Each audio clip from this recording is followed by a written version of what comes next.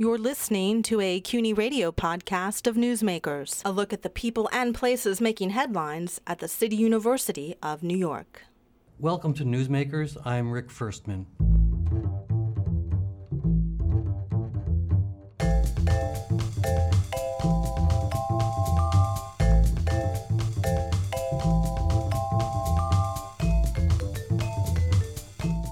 I'm here with George Ranalli, the Dean of CUNY's Bernard and Ann Spitzer School of Architecture. What brings Dean Ranalli to our studio today is a special exhibit now on display in the school's building on the City College campus.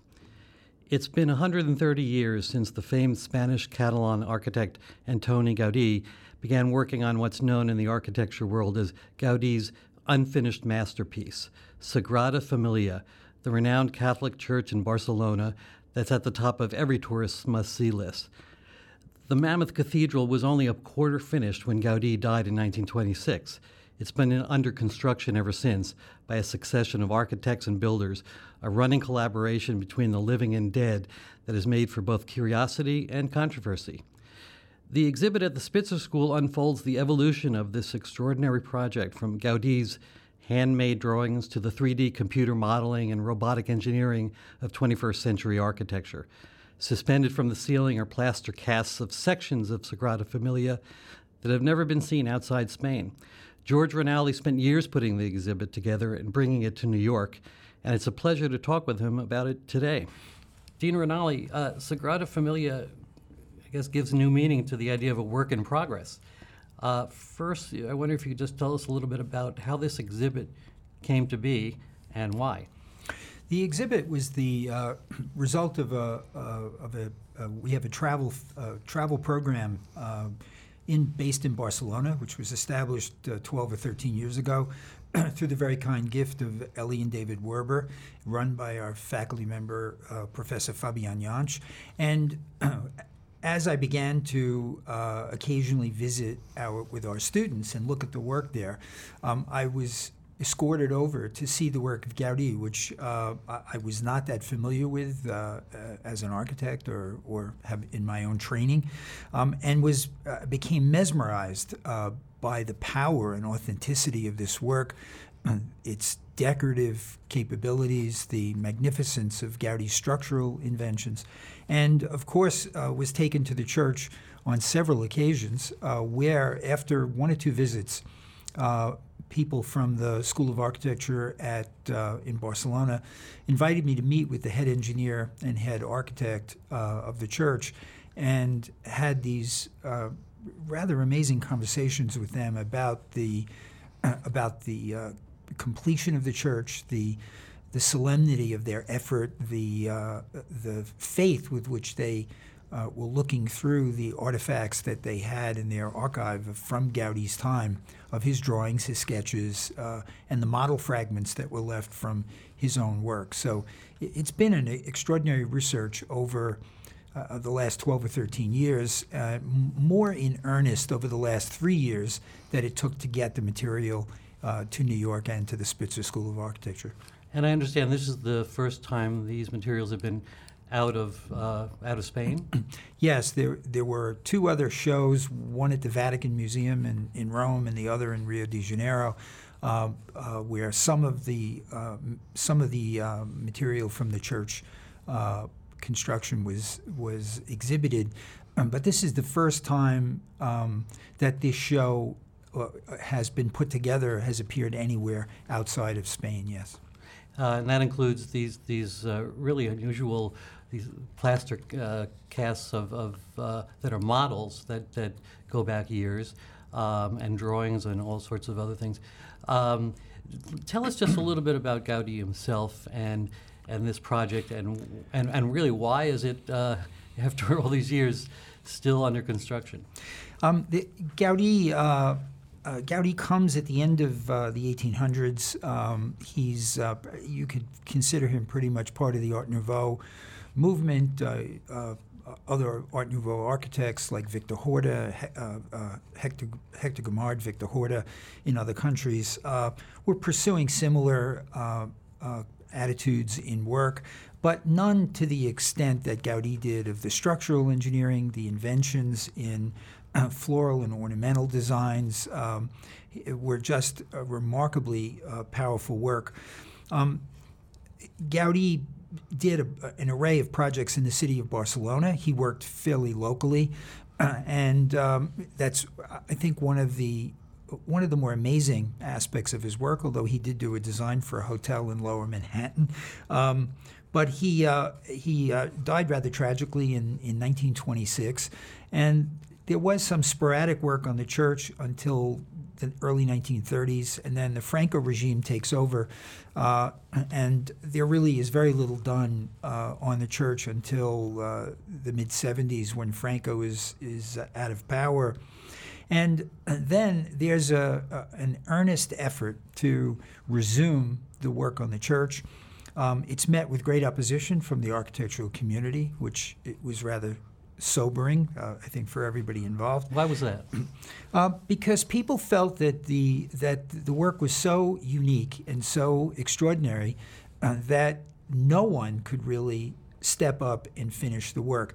This flew directly in the face of Gaudí's own wishes, and I would read to you a small quote, which we found in Gaudí's papers, directly from Gaudí himself, who said, "Great temples were not the works of just one architect. I know that the personal taste of the architects succeeding me will have an influence on the work, but I don't mind. I think it will be even to the benefit of the temple. A work like this should be the offspring of a long era. The longer, the better." So for Gaudí's own sense of his place in history, and certainly knowing full well that he wasn't going to live to see the construction of the church completed, that he expected others would do it, and he fully expected that they would put their own influences into the church. And because he was a fairly mature person and a mature artist, I think he understood that people would operate for the betterment of the building, as architects have done for centuries, finished buildings of this magnitude, and that it would turn out just fine.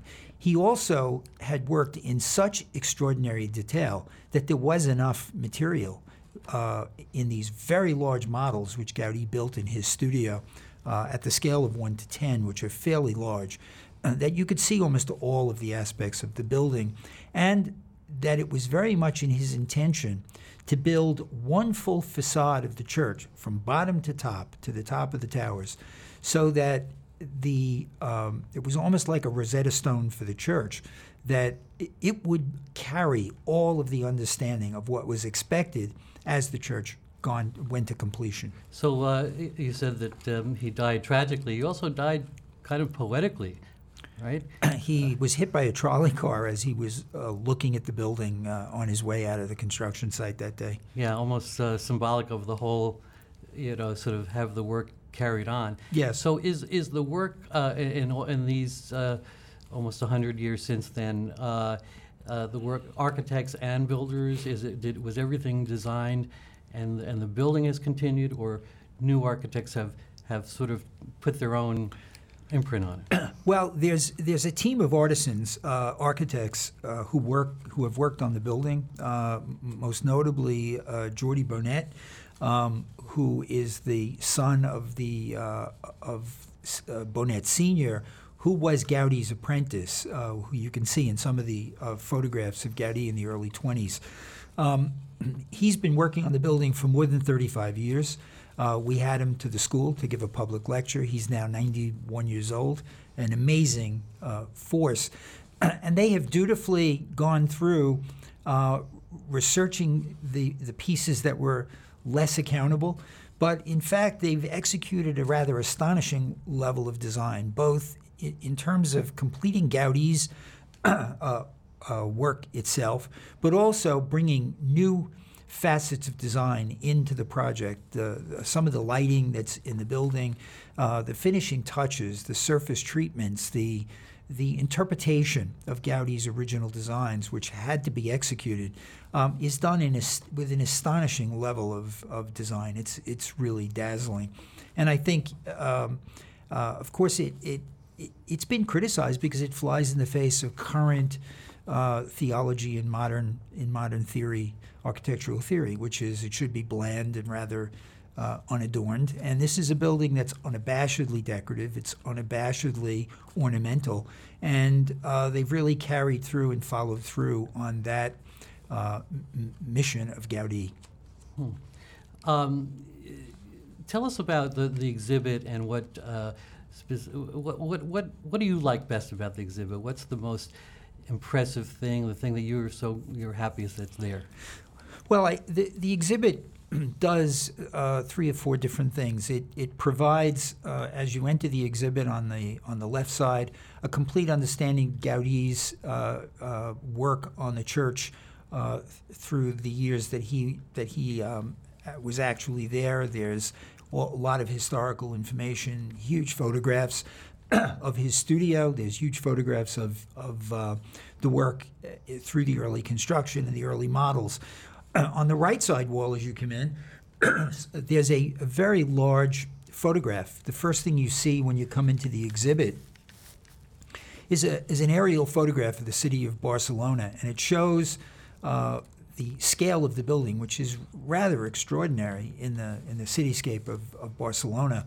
And of course, it's a strikingly iconic piece of architecture, but it also blends seamlessly into the city fabric. So it was very important for the educational value of the exhibit for our students, faculty, and hopefully the profession of architecture in New York and around the U.S.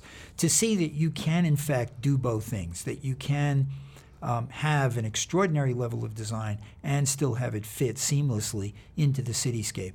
So those 2 walls set the stage, and then as you turn the corner, we have Gaudí's own interest in mathematics and geometry and structure.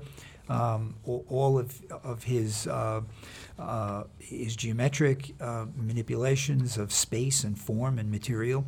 Of course, a lot is made today of parametric design, the use of the computer. But of course, Gaudí did this building long before there were computers, and he actually did it with string and weights, which was a startling accomplishment. How did that work? He used catenary strings weighted with little lead weights, and then he would dip it in plaster and turn it upside down, so he could understand the gravitational forces as they occurred naturally, and then reverse them to see it as a physical structure. And this was an incredible awareness. But I think the real apex of the show are these 20-some-odd models which we've been able to get from the working office in the church, which are working models. These are models that the team of architects and engineers use in the study of the building and the development of the building. And these are a combination of handmade plaster models, some 3D modeling, at all different scales. There's a full section through the church.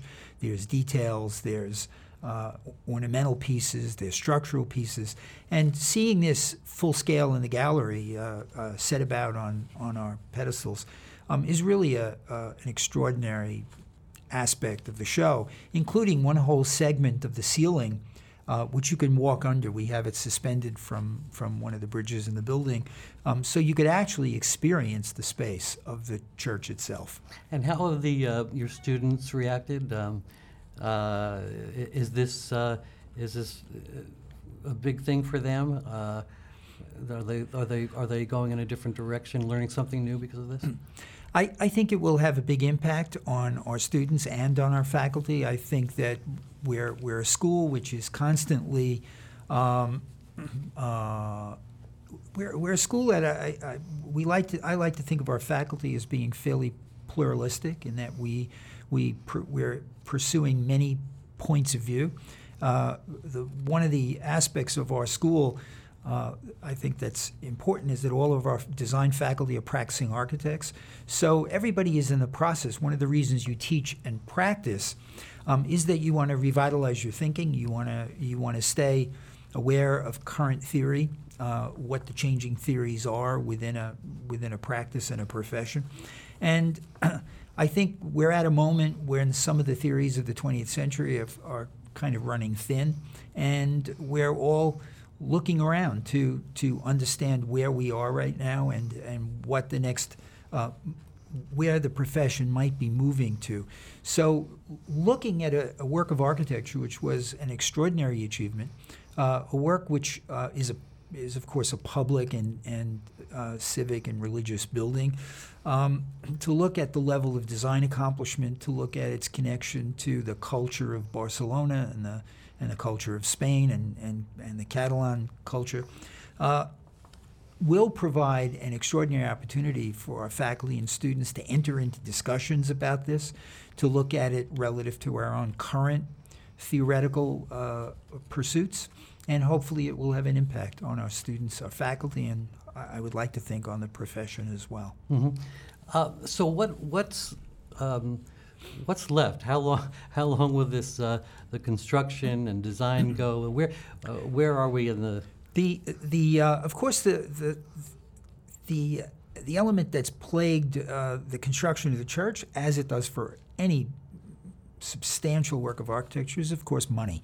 So the church was slowed down for many years because there simply wasn't funds. They don't take money from the church. They don't take money from the city of Barcelona or from Spain. They've raised all of the money for the construction of the church through donations, and they figured out a way a few years ago to have an ongoing revenue stream. It is probably one of the largest tourist attractions in Europe, one of the largest tourist spots in the world. It gets over 4 million visitors a year. Wow. And to put that in perspective, the Statue of Liberty gets 4 million visitors a year. That's in the middle of New York City. And you have to get on a boat to get there. And you have to get on a boat to get there. But Barcelona is a small town in the middle of Spain, and that's a lot of visitors. So through the sale of books and memorabilia, artifacts, admission to the construction site, they've been able to develop a substantial revenue stream to now fix a completion date for the building at the year 2026. So there is a date. Right, and that will be 100 and what? Has anybody calculated how many years from the beginning? My math is too rusty. But that's a decade or so away, which is fairly short time in the relative to the whole project. So what is left? What's the last, that these 10 years? What will be topping it off? The main tower in the center of the church, which rises 170 meters off the sidewalk of Barcelona, which is an extraordinary height in masonry construction. The tower, it's called the Tower of Jesus Christ, which has stairways. There are ceremonial rooms at the base of the tower above the nave of the church. That tower is about a third of the way up, and that will be the crowning achievement. There are an array of towers around that which are already starting to spring up. The baptistries on the backside of the church and the sacristy are under construction. And the most significant and was the less accounted for part is the entry facade to the church, which will face on a main public square, which the city is now negotiating with a bunch of apartment buildings that have sprung up in what was to have been a large forecourt. So all of that work is now very, very vividly under construction. It's an exciting place to be. They have a huge team of workers that are busy every day, and I think they'll get there.